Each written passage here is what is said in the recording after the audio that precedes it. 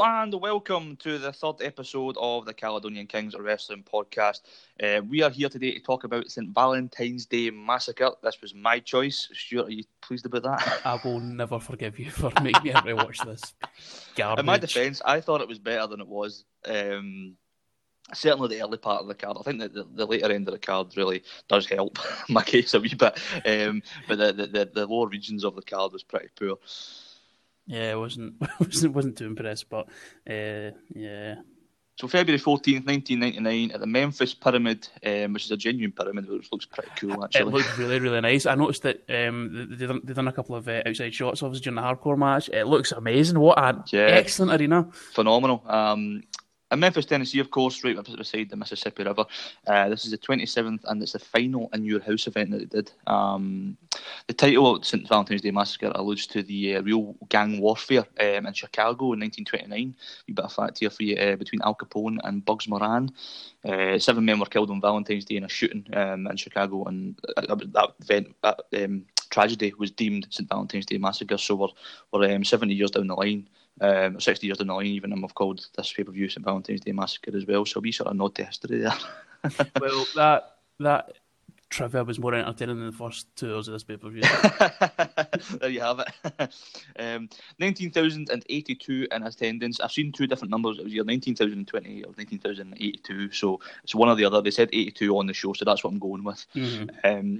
On the last pay-per-view, No Way Out, I said the buy rate was like a 1.2 or something. So the buy rate is similar to the TV ratings in America, where it's not the actual number. So a 1 buy rate is about 400,000. Yeah. So I found the actual pay-per-view buys for the last show was 480,000, and this one was 450. So down 30,000 from the year after. 17,977 were paid. So that was about 1,000 comps. And about 316,000 at the gate. It was about 18 quid a ticket. No bad for a pay-per-view, eh? Not bad at all. £18 or $18? $18, sorry. $18. I couldn't find ratings for the week before, so the following week was Raw at a 5.9 and Nitro at 3.9, so Raw were up a good bit in the ratings at this point. Momentum was certainly shifting. Obviously, the Austin McMahon angle was probably one of the best angles they ever did, still to this day. An incredible draw. I think that certainly speaks for itself in the ratings. So, the opening show package, first and foremost, I thought was a thing of beauty. It was really, really well done. Again, they've got their production, they've got their promo packages down to a T. It's really, really well done. It was a sort of retro 20s style, obviously, got that name again, the St. Valentine's Day Massacre, with the old sort of music, the black and white, the flickering, and the video package showcasing Austin and McMahon. And the feud that they've been having over the last few weeks. I thought it was just a perfect intro for the theme of the show, and it really broadcast that right off the bat. We get Michael Cole on commentary with JR, of course, who's in his hometown of Tennessee. Oh, Lawler, sorry, the King. Why did I say JR? I would have loved it to be JR. It'd be not too bad. I didn't think they were that bad. Michael Cole sounded really different in this one. Yeah, and Lawler had the course. So he must have had a little sore throat. So he wasn't speaking much. He must have been out on the town. Absolutely. He was a bit hoarse after the second match or so. It was really really audible. It's weird hearing Michael Cole call moves. Yeah, like he used to be like quite good at commentary, but it wasn't bad here. And I thought Lawler was actually not too bad because he wasn't saying much. No, he was not. He was limiting himself obviously with his voice, so it was quite handy.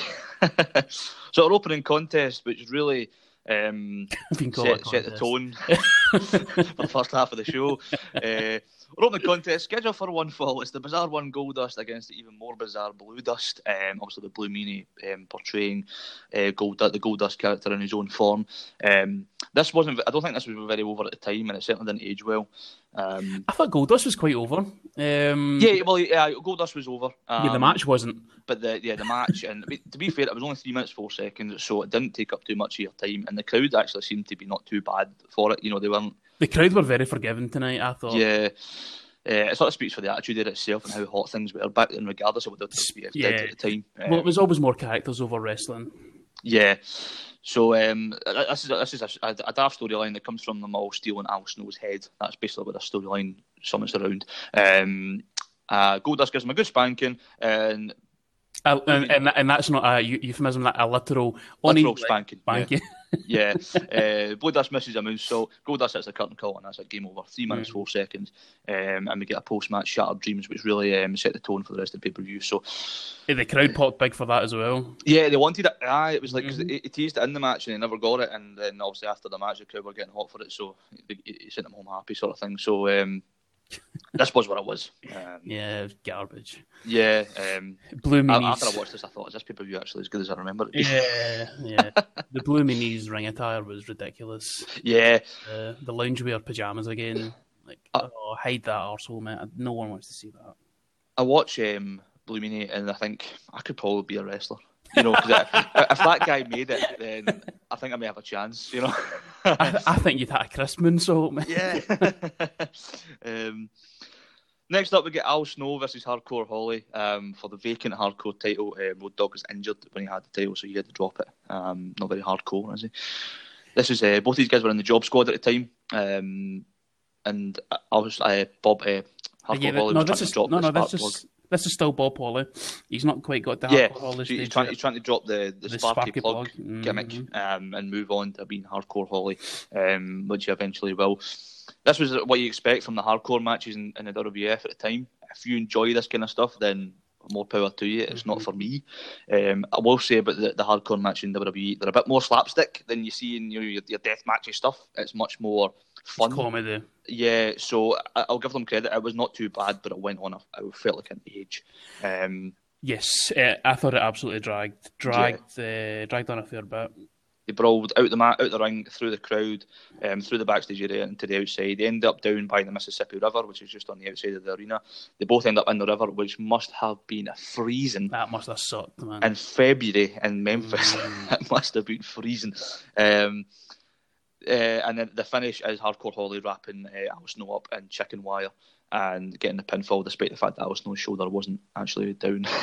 Nor was he actually trapped in the chicken wire. So. But he stayed there for a wee while, so he sold it well enough. He sold it well. Yeah, I mean...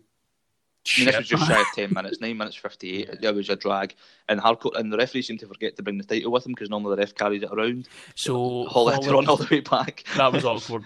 That was really awkward. Him and Tim White, who's not the fittest of referees, they were both gasped by the time they got there. Yeah. Just so he could lift the title. So, as we said, this match is what it was. We get Al Snow versus Bob Holly versus Billy Gunn at Mania 15 for the title. But this whole opening 2 matches was all about what the Attitude Era was, and what some people seem to forget about the Attitude Era was. There was a lot of bullshit. Yeah, this was part of it. Definitely, but I thought that, the crowd popped for Snow. That must be the biggest reaction he's ever had. Yeah, well, it was, during this time, as I said earlier, everything was over. So, you know, even though we're looking back at it thinking, this was rotten, it was working at the time. So you can't really... you can't really give them too much negative prop for that by saying, they capitalised on what the fans wanted at the time. So it is a different generation. I think it's a bit unfair for the crowd to have to watch the second match on the big screens in the arena. Yeah. You pay for a pay-per-view, then you're having to watch it on a screen. It's just... I think it kills the crowd. Yeah, it does that, and it kills their interest in the match. And for a fact, as soon as they leave the ringside area, a lot of people are going to get a drink and a snack because they ain't sitting watching it on the screen. We get a promo from the Undertaker and the Ministry, surrounded by fire and darkness, and he just he lays in a little sort of mystic promo, if you like, and big sort of mid on his match coming up next. So sorry, I had the only thing I was thinking about was from Hot Fuzz. Taker just giving it for the greater good. Aye. I was trying to think of the words there. I'm like, what did he say again? Brilliant. This was, it was cool, but it was. That's what all came to mind as well. The daftness of it. There was a bit of comedy there, if you can see it. I liked the old Ministry. I did as well. I've wrote that down. I loved the Ministry. I thought it was different from anything that was going on at the time. Definitely. And it made Undertaker look like an absolute menace. You can spot who the star is. Can't you? He should just came out with his big cloak on and Vera by his side, and all these guys running around after him, and really enjoyed the whole Ministry thing. So next up we get your boy for Boss Man. The second week in a row. Yes. Boss Man, fantastic. And my favourite Boss Man gear, sort of corporation, sort of flat jacket, cat gear, Boss Man, love it. And he takes on Mideon, who for some reason carries an eye in a jar. Yeah, I had no reason. I had no idea. Because he's creepy, that's about it, really, isn't it? I think he was creepy when he was naked, Mideon. Whatever works for you, mate. You thought it was going to be in the buff. Crowd isn't into this match at all. Nope. Boring chants, booing, just generally not interested. I have to agree with them. It was garbage. But the Boss Man hits a Boss Man slam for the win. Yeah, that was it. That was it. They were both fucked after 5 minutes. They were knackered. 6 minutes 19. Your favourite number, 619. Yeah. Thanks. Thanks for making this pay-per-view worse. Yeah, as I said, the boring champ was there, and it was just two big guys sort of slugging it out a wee bit. And I've written here, two clumsy oafs. You know what I mean? They were just sort of bundling around the ring a bit at times. Mideon's he's the unagile lump. Yeah. They weren't in great shape, either of them. No. This leads to obviously the post-match segment, which is really what this match was all about in the first place. Yeah, this is leading to the Mania match. Yeah, so we got Undertaker and Paul Bearer, who arrive with the ministry surrounding the ring. They beat up Boss Man. Viscera hits him with 3 big splashes, and they carry him out, and this leads to a match in Hell in a Cell at WrestleMania 15. This is where Taker hangs a Boss Man for the cell, isn't it? So that's when we get the controversial ending, which doesn't age too well, and it's still on the network to this day. It is, actually. Which is quite remarkable. It is what it is. I mean, that was in that Hell in a Cell match we did last week. We spoke about our favourite Hell in a Cell matches. That was one of the worst by far. Yes. It was certainly at the lower end of that list. So I could have done without it, but it was there. It was a match. At least it had a bit of storyline towards it. Is all I can say. If you want to bring a positive from it, at least it was leading somewhere. I think everything had some form of story, whether it was very, very little or something more more interesting to watch. Yeah. We had Kevin Kelly backstage. Which is funny to see him because I think he's over in New Japan right now. Or he was for a while. Yeah, he's still marking out Dick Adder at Wrestle Kingdom. Yeah, so he interviews Mark Henry and D'Lo Brown because Mark Henry doesn't say a word.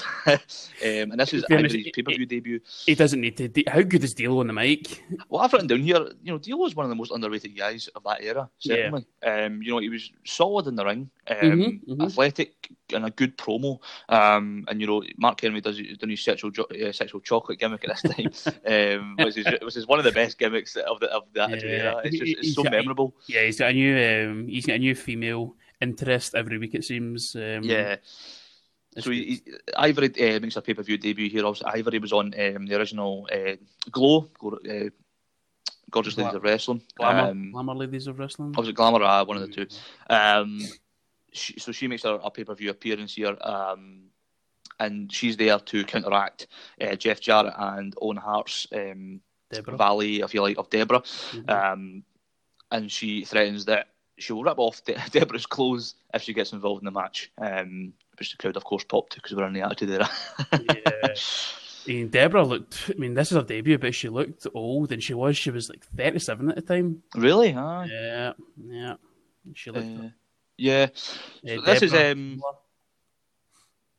we get, obviously, the tag team titles on the line here. JAFF, JARRETT, and Owen Hart. Yeah, it's great to see these two, by the way. Like, these two are, two fantastic wrestlers. And two guys, obviously, Jarrett had the world title in WCW. But I could certainly see Owen, in that light. I think his character was a bit plainer at times than maybe Brett was, but... I thought Owen just looked miserable through the match. It was very much a case of, what am I doing in this shitty angle, this comedy angle kind of thing? Yeah. And it also kind of brought it home as well. Jeff Owen, that was the match. It was meant to be on that night when he died. Because obviously Owen passes away, I think it's May. Not soon after this. So about 3 months after this. I think it was the Over the Edge pay-per-view. Over the Edge 99, yeah. Yeah, where obviously the horrible accident with the cables and stuff like that, which is still sad to talk about to this day. Absolutely horrible. and and obviously, as you said, that's what it was supposed to lead to. Was those two feuding and maybe Owen getting something off the back of that. And it's still pretty horrible to think about this day. And he's never really been forgiven by his family and his wife and stuff like that. Mm-hmm. Hence why he's not in the Hall of Fame like a lot of people think he should be. It's because obviously his family aren't interested in that and don't want any of that from WWE. Just a terrible thing. To cast your mind back to when you watch Owen, it's hard not to think about that. Yeah, absolutely. So we get this tag match. As a solid enough match. I don't think there was anything wrong with it. I think it was good enough, but nothing really of note until the finish. D'Lo Brown goes up for the frog splash. Deborah tries to distract him by seducing him, if you like. Ivory goes over there to get involved, so D'Lo comes down to sort of break them up. That distracts Mike Kyoto, the referee, and Owen Hart gets the guitar and takes it to Mark Henry's leg, who then gets locked into the figure four by Jarrett, and they get the submission win. One thing of note, a guitar is not a good weapon for this, because it just made an absolute mess. Did you notice that? He turned round and seen it, and he just ignored it. I'm like, Owen tried to get rid of some of it, but there was too much. There was too many bits. Another. I thought this match was terrible. Yeah, it was good enough. I didn't mind it. I thought it was solid. I thought it was a cluster of a finish. Just it looked messy. The outside interference from the valets just didn't do anything for me. I didn't actually write the time down for this one, but it was just shy of 10 minutes, I think it was. It could have been far off that. We get this lovely Mankind promo backstage, which I just love watching a Mankind promo. Mm-hmm. His character and persona is phenomenal. The way he changes his voice when he's Mankind to when he's like Cactus and Do the Love. It's just such a little nuance, but it's brilliant. The reference to what happened on Heat when The Rock attacked Mankind on the stairs when he was training with Iron Sheik and Bob Backlund, which is a bizarre segment. But he attacks his leg and injures his leg. But Foley says, it's not going to stop him competing in the match. Later on in the night. So nice little touch back on that one, and they bring that to your attention that's going to be a factor later on in the matchup. So we get this Intercontinental Championship match between Val Venus and Ken Shamrock. This storyline surrounds the seducing of Ken's sister Ryan Shamrock, played by an actor, not his actual sister. No, it's not his actual sister, but it's his actual real life girlfriend at the time. Oh, was it? Yes.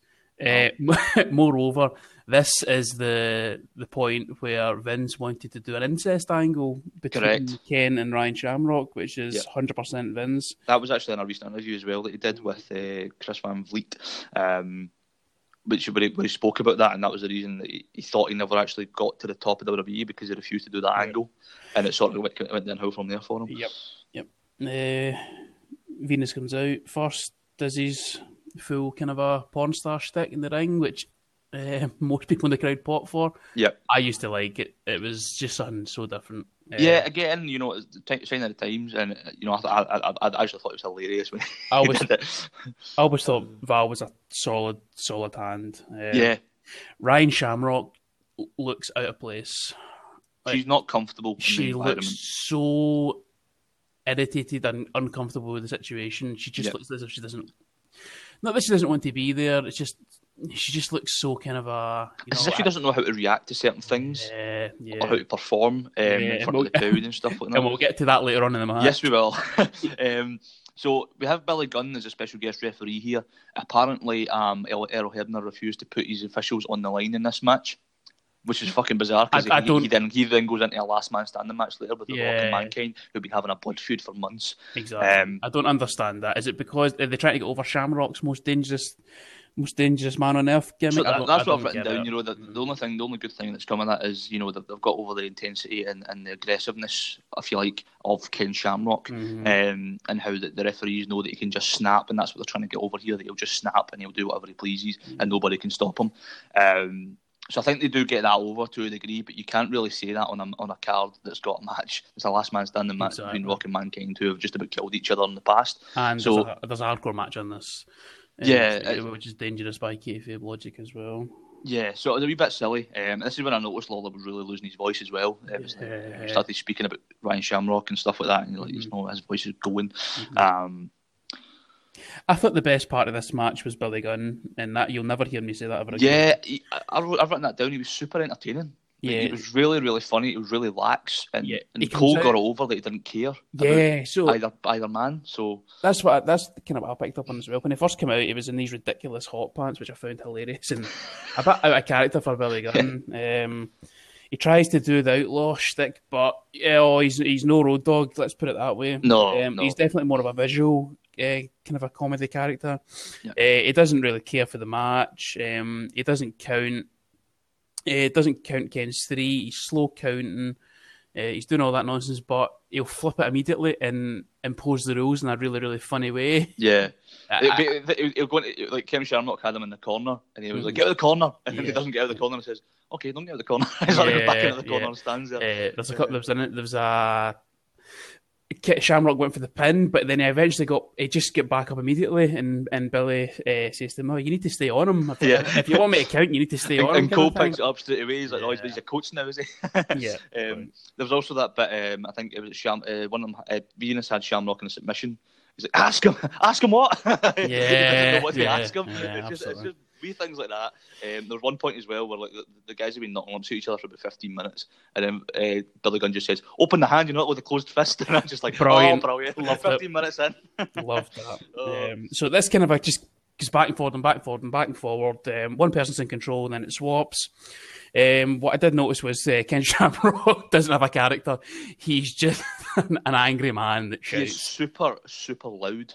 He is so loud, and he talks too much. He talks too much. He goes to the outside where Ryan Shamrock's standing there after she pulls Val Venus to the ropes during a submission, the ankle lock. He shrieks, blood is thicker than water in her face. Yeah. And she misses her cue, and Shamrock just says, slap me. Loud for everybody to hear. The camera's right in his face. So she hits a slap, and then Billy Gunn comes outside to get involved. This sort of comes into the finish, where Shamrock pushes Billy out of the way, and Billy just starts unloading on him, throws him into the ring. He gets rolled up by Val Venus. The fastest count you've ever seen. Count, very, very quick count. Gets a 3 count. Val Venus wins the IC title. Shamrock chases Billy Gunn up the ramp by battering him a wee bit. He disappears. For some reason, Billy Gunn comes back to the ring, leathers Val Venus a wee bit, and then leaves. And I'm like, maybe this is leading to a triple threat, but it ends up with Billy Gunn in a hardcore match. Yeah. It was bizarre. 15 minutes and 53. A bit long for my taste for this kind of this was the second longest match in the card. Yeah. 12 minutes I would have been happy with. Maybe even a wee bit less. But I did actually enjoy this match. I didn't think it was bad. It was okay. Yeah, I quite liked it. This has been the best match in the card so far. I've written that, Shamrock is actually really, really good. I think Shamrock's really, really good, but only against certain people. So when Blackman comes into the scene, when they're similar kind of a character, like badass feud, but he's feuding with a porn star, Val Venus. I know obviously the kind of sister factors there, but it's just he struggles to have a character. Yeah, Val works hard in this one to give him credit for that, but it wasn't. I mean, it wasn't one to speak about for the ages. But I don't think it was a bad match, and I thought it served its place on the card. I said a wee bit long, cut a few minutes off of there, and you've probably got a decent match. But Billy Gunn was probably my favourite thing about it. He was really entertaining, and I think you forget that sometimes. I always liked Billy Gunn. I always thought he was entertaining. Yeah, this really showcased it in a sort of humorous way, and it helped you through the slow bits in the match where you had something else to look at. Yeah, definitely. Next up, we have DX versus Kane and China. So it's the DX, Triple H and X-Pac against the corporations, Kane and China. China turning on DX a few weeks prior to join the corporation. This is China's debut pay-per-view match. So this is it's quite a lot of interest in this one, and obviously it's the first time we've really seen her in there with guys and sort of breaking a wee bit of boundaries, This was billed as the first intergender style match in the WWF. Brilliant. Mm-hmm. We get a wonderful appearance from Shade O'Mac.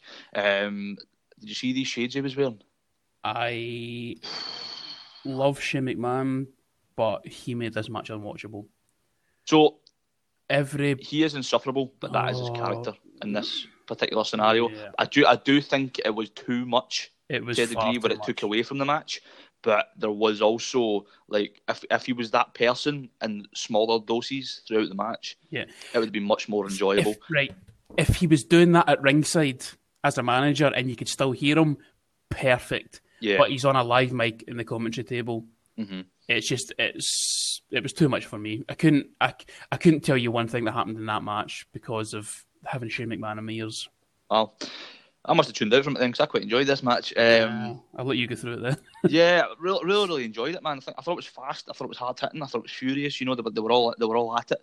You know, they were getting in quick tags. I don't feel there was any part of the match that was relatively slow. X-Pac gets to the outside at one point and hits Shane, which is brilliant because Shane's just, you know, in his face and then just smacks him and you hear Shane sell immediately, and also the mic's still on and stuff like that. His shades come flying off, which builds into the finish later on in the match, where X-Pac's in the ring with the referees dealing with Kane and Triple H on the outside. Shane comes in, hits him on the back of the head.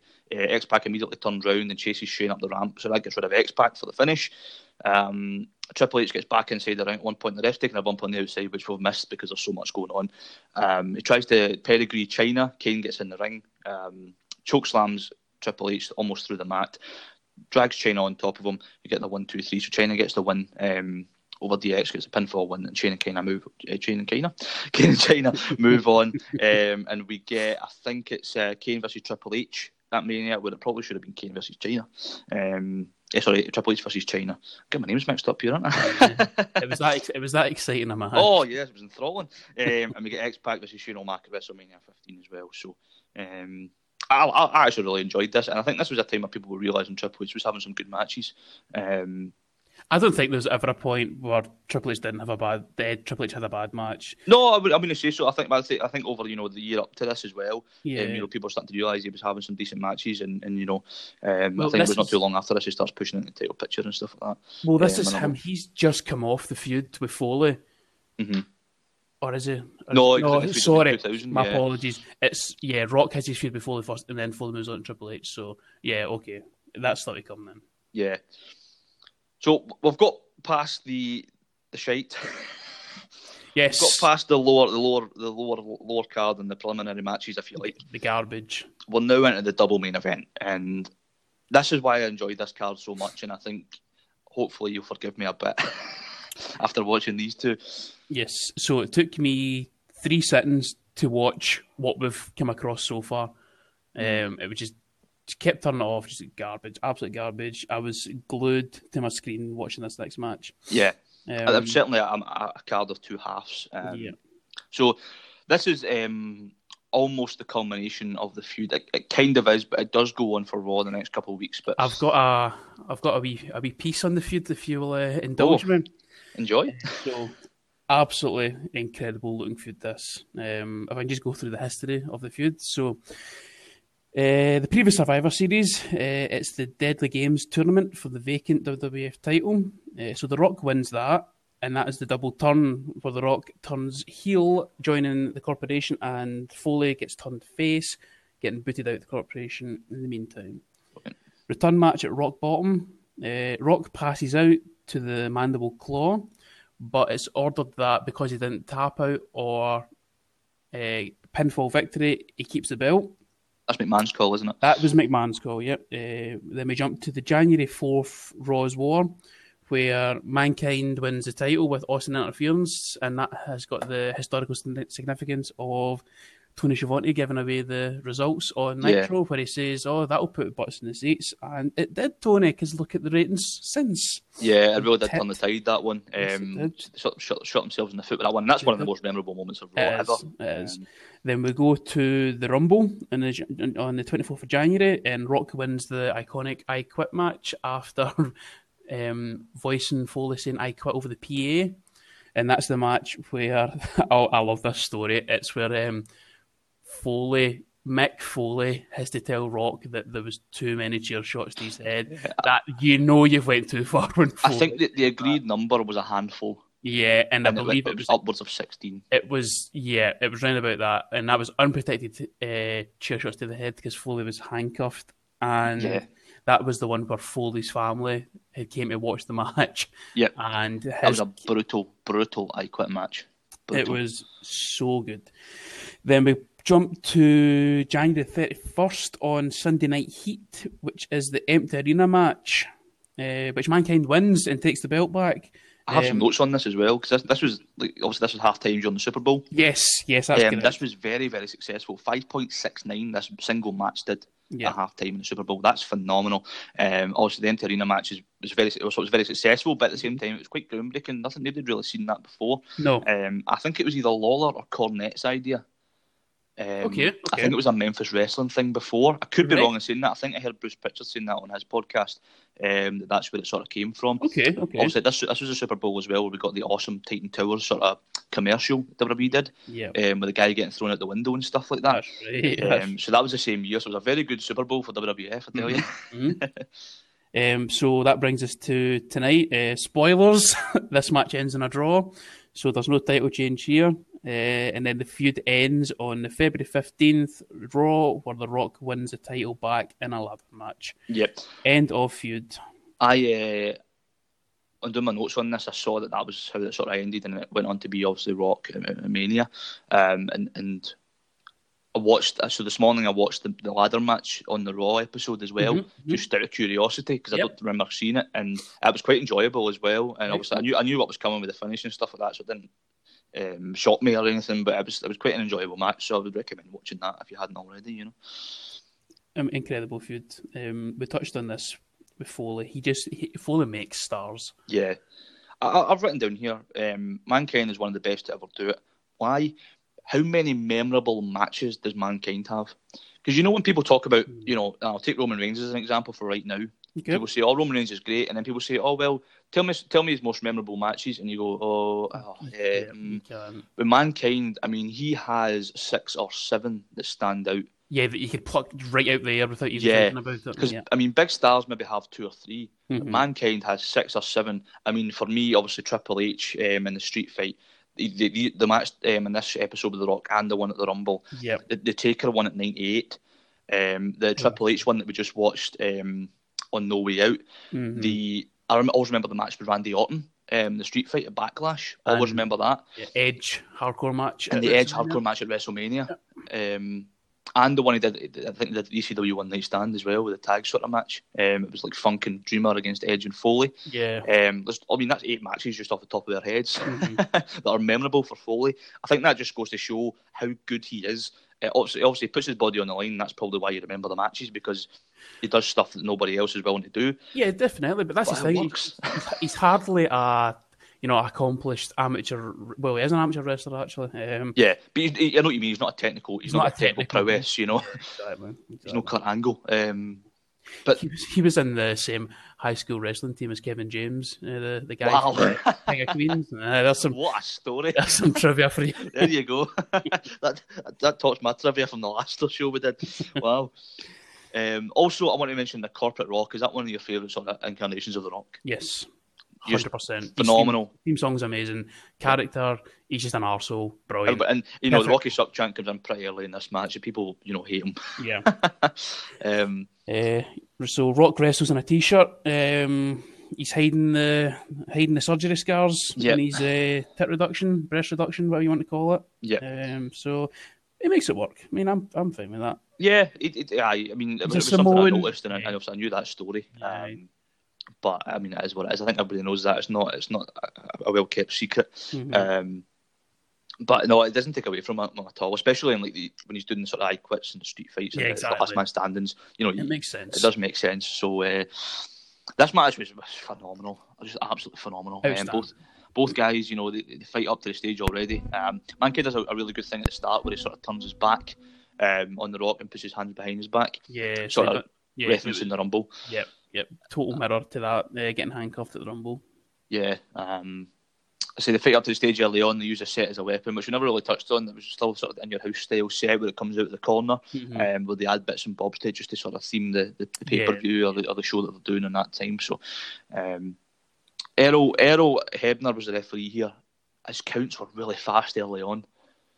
mean, Rock gets about two 8 counts in the first 5 minutes. Yeah. And, you want to build that. You want to get a 5 or a 6 early on. Mm-hmm. And, then build it to the 8s and 9s. Because it was kind of the opposite, because it started off with the 7, 8s and the 9s, and then halfway through the match, after punishment, they were only getting 5 counts and stuff like that. Yeah, so that was. I mean, that's a nitpick, but it is one of those ones. But it's that using that style of match, you have to sort of space it out a wee bit.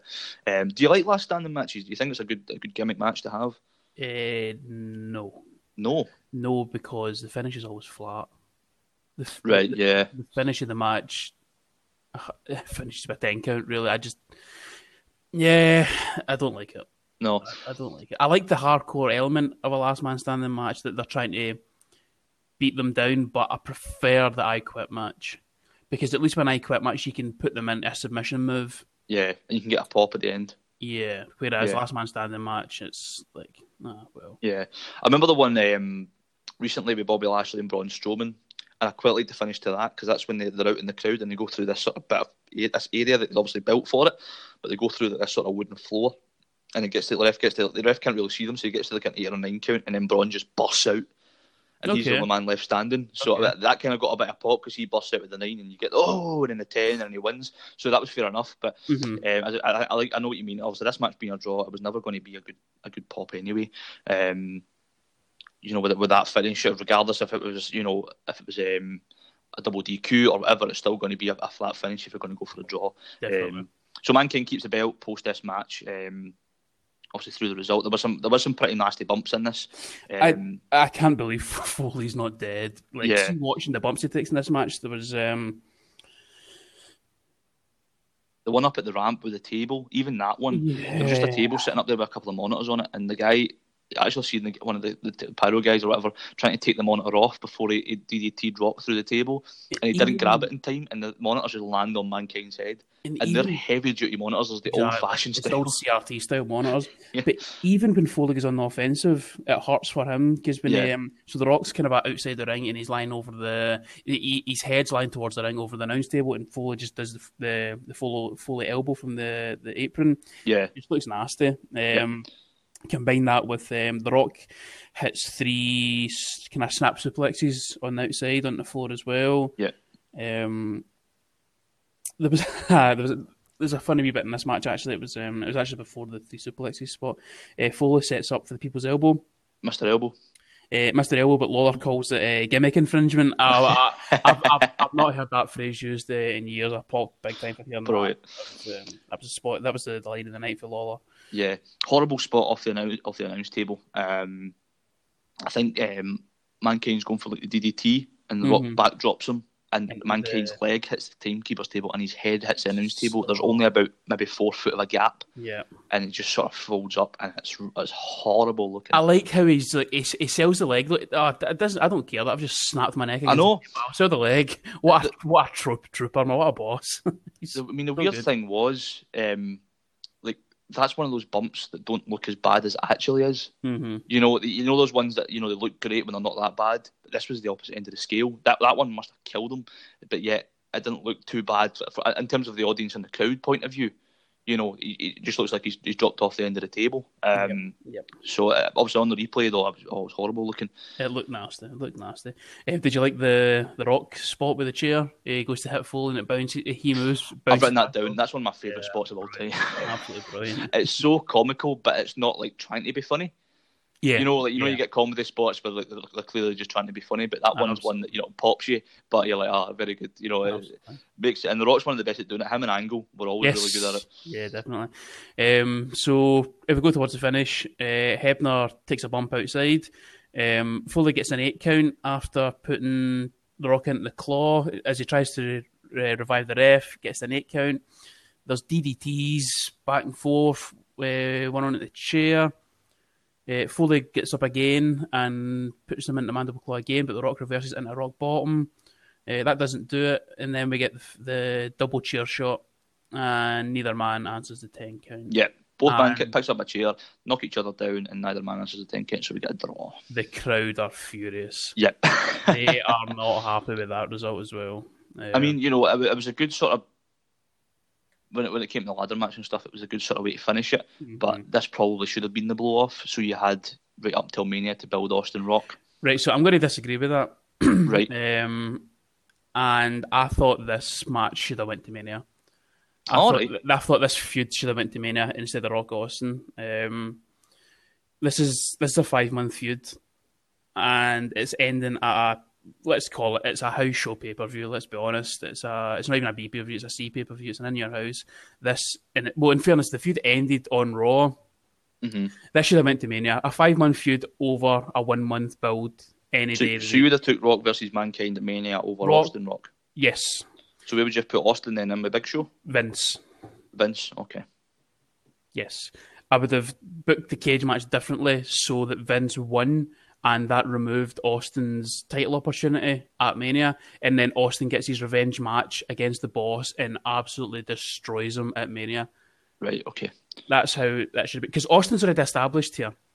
Austin got established last year's Mania when he beat Michaels for the belt with Tyson. Yeah. So Austin's already there. The Rock and Mankind aren't. Yeah, they're nearly there. What would you put them in? Would you put them in a cell? Austin and Vince. No, Mankind and Rock. Oh, Mankind and Rock. Yeah. That should have been the Hell in a Cell. That should have been a cell match. Yeah. Definitely. Because that would have been pretty good. They've had every other gimmick match apart from the cell. Yeah, that would have built it up really well. That's how I would have done it. Yeah. But what about Austin McMahon? Just a Austin McMahon. Or... I probably wouldn't have had this. I probably would have had this cage match at Mania, and this match should have just been a run-of-the-mill normal match where the corporation were allowed to get involved. Right. So you think do you think they built it prematurely then? I think they built it wrong. Yeah. I mean, saying prematurely for the McMahon Austin storyline was a bit short because this was 10 months of build already. Yeah, but they've still got another X amount of months to build this as well. Yeah. Because didn't Vince win next year's Rumble? Vince won the 99 Rumble, did he not? No, Rock and Big Show, 99. No, 2000. Sorry, Vince won the 99 Rumble, yeah. Right, to this one, yeah. Yeah. So, post-match, both guys get loaded onto stretchers and taken in an ambulance, so that's the end of this. Yeah. Right, Stuart, it's main event time. Lovely stuff. So we get an Austin McMahon sort of promo package, which is different from the opening package. And it really shows. I mean, this is a long feud. I think it was about 10 months or something up to this. Mm-hmm. But the recent saga in the feud was obviously Vince McMahon winning the Rumble. He then gives up his number one contendership for the title. But Shawn Michaels, I believe, is a commissioner at the time. So because Steve Austin was the final man eliminated at the Rumble, he puts Austin in that position, which McMahon isn't very happy about. So Austin says, well, I'll put up my chance at the title if you face me in a match. It's a Valentine's Day Massacre. So this builds up to the cage match. And the build-up to it, McMahon guarantees that no members of the corporation will interfere. And as you said there, this would have been good to have at Mania as a blow-off sort of feud. Okay. Right, I didn't right, okay. I've just not understood what's happened for the Rumble there. Right, okay. So even though Austin didn't win the Rumble, he still ends up with a title shot opportunity from winning the Rumble because Vince gives it up. Yeah. I still think that'd be a better storyline that Vince then takes that back off him and he gets the opportunity to destroy him at Mania. Perfect. I actually listened to Bruce Pritchard talk about this a wee bit, and he was saying about Vince on the build up to this matchup, obviously being a full on match. He was training with Tom Pritchard almost every day in the lead up to this, just to sort of make sure he could give the best he could give going into this match, and so that it wasn't shit for Austin. I mean, age of 53, you've got to give him a bit of props, you know. Yeah, fair play, man. Fair play. And that's that old thing with Vince, you know. He wouldn't ask somebody to do something that he wouldn't do himself. Did you like so you actually got to see them putting the cage together? They built it. Yeah. So as they were building the cage, the commentators were kind of breaking down the feud again. I thought it was really, really, really good. Really, because it was building anticipation, and you know, not just. I mean, I do like the lowering of the cage, because. Definitely. And you know, a lot of times when they're doing that, they're still talking, but the actual building of the cage, was to sit and throw back to the times. I think this might have been the last time they used this type of cage. I think you might be right. Yeah. To the silver cage. The next time I remember it being used was the Austin Triple H 2 out of 3 Stages of Hell match at No Way Out 2001. Yeah. I can't remember another significant cage match. I'm sure there was one. I just can't recall it. Yeah. The cage is built, stage is set. Man, Austin finally getting one-on-one. Noise for Austin when he came out. Yeah. Holy shit! What a pop, man! This is the height of the Austin era. Yeah, definitely. You know, it's over. And I think Lawler says it. He's the biggest star it's ever been. Yeah, it's ever been. And I mean, yes, Hogan was over. But it was a different time. Different type of over. Yeah. So absolutely brilliant. The Austin pop was brilliant. What's your thoughts on the black cage with the bars and stuff like that? Do you prefer that to the mesh one? I think it looks sorer when they get hit off it. Yes. Because it's actually metal. It's like proper bars. It doesn't look as safe, though. It looks really, really rickety. Yeah. That's true. It looks shaky. Yeah. Shaky. I prefer the mesh one. Yeah. But obviously the cage allowed McMahon and Austin to do quite a lot of climbing about because it's a lot easier to climb. Yeah, but the mesh cage allows for more spots off the top because you've actually got that framework at the top that they can stand on and stuff. Yeah. What about yourself? Do you prefer the old style cage? I think I prefer the old one. I think the thing is, I think cage matches nowadays are pretty poor because obviously we don't have the addition of blood anymore. Yeah, definitely. Which always added to a cage match because it shows how gruesome it was. So without that, it's just a match. Yeah, that you can't leave the ring with. I'd agree. Yeah, obviously I know they bounce off the steel and stuff like that, but it isn't the same. And especially with the mesh, it's got some give to it. So I prefer the Elimination Chamber, where it actually is a bit stiffer. Yeah, a bit like chains and stuff. Yeah, that's fair enough. Yeah. Vince is huge. What a specimen of a man. And he is currently 2-0 over Austin. Didn't realise that either. Yeah. Through various circumstances, as Lawler puts it. Yeah. Brilliant. Austin, so we get McMahon sort of take his time and playing some mind games and stuff. Yeah, he climbs up the cage at first and then thought, I'll go back down. But a cat and mouse to begin with. Yeah, Austin chases him round, and then McMahon then starts playing protector of the cage, so when they let Austin in, once he gets round the ring and into the cage. So Austin's on the outside, he starts to climb, he jumps down and starts selling his ankles if he's hurt. Vince McMahon starts to smile. The facials here are brilliant, by the way. Like, there's just a nice... yeah. So Vince goes round to beat him up, and then Austin attacks him. It's a ruse. He had him. And then we get a brawl for about 10 minutes. I say a brawl is a bit a strong word. We get Austin being a shout at McMahon for 10 minutes. I mean, yeah. So he absolutely explodes. When he's selling the knee, he explodes and flows on a clothesline, which popped the crowd again. And then they go and fight into the crowd. Back and forward. Around the ringside area, and then holy shit, the two of them climb the cage, and this is the spot that Vince should have died. Yeah, Vince McMahon and Austin at the top of the cage over the announce tables. McMahon's head gets bounced off the top of the cage once and twice, and on the second one he bounces back right on top of the announce table, and he lands right on the fucking edge of it. Mm-hmm. Like literally his spine meets the edge of the table, so his body just sort of contorts around it, and then it gives away. Absolutely brutal spot and top marks to Vince. Not only did he do it very well, he continued the match. Yeah, but to take a bump like that for somebody who's not a wrestler, absolute props to him. Yeah, I think I've heard them talk about this since, or even Austin talk about it since. And it's the kind of comedic vision of like Vince with this massive bruise all the way up his arse on his back, because the amount of blood that must have went to that area is unbelievable. Yeah, but I mean the crowd absolutely loved that. Oh, they loved it. Yeah. And it was, I mean, you got some spring as well. I mean, it wasn't close. Like it was, about 10, 15 feet away. No, absolutely not. The spring from the cage and then the bounce off the table was iconic spot. Loved it. Absolutely loved it. So we get the referee calling for medics and stuff like that. They get a neck brace on Vince and get him on the gurney. And Howard Finkel goes to call the match off, give awarding Austin the win. But Austin grabs the mic, says, nope, this is bullshit. The match didn't even start. He's not getting away with that easily, and the crowd go fucking nuts. So he goes to the outside, he chases him up the ramp, trying to catch the gurney, which is quite funny as well. And he's thrown the referees out the way, and then he runs the gurney back down to the ring and flips Vince off it into the cage and sort of beats him up, takes him back into the ring and stuff like that. And then we finally get the bell ringing, because when we looked at this online, we were like, it's about 7 minutes long, and then we actually realised, there's about 10 minutes of brawling before it. Not that I didn't mind, I loved it. It was good. Yeah. So Austin starts to beat him up a wee bit. He goes to leave the cage, and McMahon flips him off. And Austin great spot back in. Just it's so smart. It's such a simple bit of of sort of mind games again and psychology. Austin goes back in, beats him up some more, climbs over the top. McMahon gives him the double bird, which is a hell of a lot stronger than the single bird. Yeah, So great visual with Vince bleeding as well. Yeah, he bleeded on after bouncing off the cage. One of those people, he looks amazing with blood, Vince. Yeah. He looks sinister.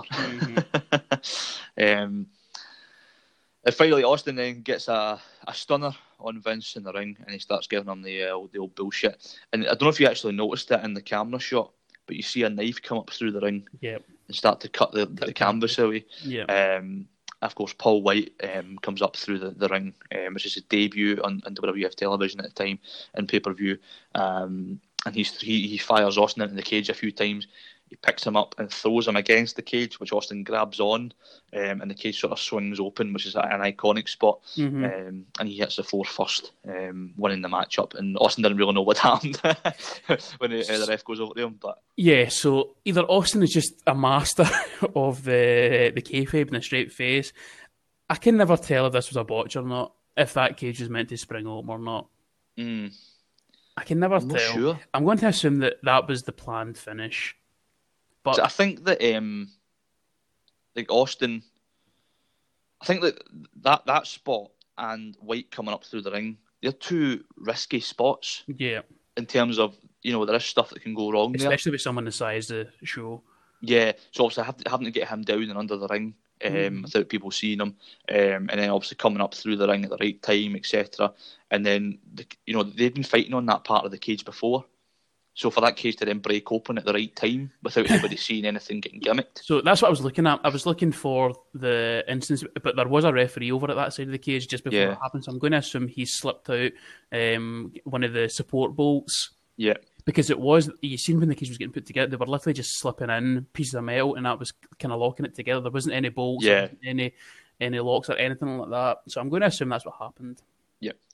So Austin gets the win. 7 minutes 56 seconds was the actual match time. Obviously, a hell of a lot longer for the brawl at the start. Paul White makes his debut with his big long blonde hair. He carries Vince to the back after the matchup, but really, really good. I really, really enjoyed it, and it's storytelling at its best. In terms of match quality, it wasn't a match per se, but it was more about the story and the characters involved. I mean, Vince, you can't ever say that Vince has had a wrestling match. It's all storyline matches. Yeah. That's what he does. I'm fine with that. And he does it very well. Definitely. So the show, for me, really picked up with the last two matches, and I actually think it was better than the No Way Out one that we watched in terms of the show quality. Okay. So I've given it a solid B, which I know after the early stuff was a bit generous, but I really enjoyed, obviously, the X-Pac Triple H versus Kane and China match, which probably bumped my score up a wee bit as well, and I didn't mind the Ken Shamrock and Val Venus match either, which I think you were a bit more on a negative about. Yeah. Originally, I gave this a D, but after watching the last two matches and really considering it, I think I'd prop that up to maybe a C minus or a C. I don't think it was better than No Way Out. Okay. I think the majority of the pay-per-view was garbage. If you have just gave me Rock, Foley, and then Austin Vince, that would have been an A+. No question about that. But the garbage that preceded it, it just brought it down for me. Any pay-per-view that I need to take 4 sessions to watch, it's not a natural watch. Isn't a good pay-per-view. So I would recommend watching the last two matches, and that is it. Yeah, fair enough. We differ a wee bit on that one, but I would agree with the last two matches being absolutely slobber knockers, as JR would put it. Absolutely phenomenal stuff, and obviously this is where WWE really start to romp WCW, and I don't think the tide ever turns from here on. No, that was the beginning of the end for WCW. Yeah. So there we go, another pay-per-view in the bag. I've done 3 now. Are you enjoying these so far, Stuart? I'm loving them. Again, it's always funny to revisit the Attitude Era and see how bad it actually was. Yeah. People have their opinions and bang on about how good that Attitude Era was. I think they're confused by how good Austin and Rock were. The rest of it's pretty garbage until the Jericho turns up, Angle turns up, Radicals turn up, and then we kind of get into the Ruthless Aggression era, which is where the actual good wrestling was. That was my era, I feel like. Yeah, definitely. The Attitude Era, it's one of those ones where the bad was really bad, but the good was so good that it outweighs it. I mean, I think the good in the Attitude Era was better than any other era, but it had so much bad. For me, it wasn't the best era. I always prefer the Ruthless Aggression era myself, but that's just me personally. So that's St. Valentine's Day Massacre in the bag, and we'll be back next week with NXT TakeOver Portland, obviously happening on Sunday, February 16th. Looking forward to that one. Oh, yeah, I do like NXT these days. It's the best wrestling show on television at the minute. Who's main eventing that now? Gargano and Adam Cole, by the looks of things. Perhaps, they're building up towards something. I think we've got Rhea Ripley there with Bianca Belair, who we've seen in the she did a good show in the Rumble, Yeah, I think that'll be a really good match. I think that'll be one that might nick the show as well. Which is phenomenal to see nowadays. Also, we've been watching back the Attitude Era, but the two pay-per-views we've watched have not even been a women's match. So to have women come that far nowadays, where we're talking about that match above anything else, incredible. It shows an awful lot. So we're back next week with NXT TakeOver Portland. Looking forward to doing that one. Looking forward to getting back to some current stuff. Also, we will jump around a lot because that's what we want to do. We want to visit different times in wrestling. Yeah, definitely. So we'll try and keep the pay-per-views to their allocated month in the year. So obviously February we'll do all the February pay-per-views. Not a lot in March, but we'll see what we can revisit. Yeah, with the exception of WrestleManias, of course, there's not an awful lot, but we'll do what we can do. There will be WrestleMania season very, very soon. It kind of is just now. I know it's the road to, but once we get past Elimination Chamber in March, we're full throttle towards Mania, which we're really looking forward to. Definitely. So thanks very much for that, pal. I appreciate you coming on again. Always a pleasure watching wrestling with you, Mark. Brilliant. And I'll catch you next week for NXT TakeOver Portland. Thank you. I've got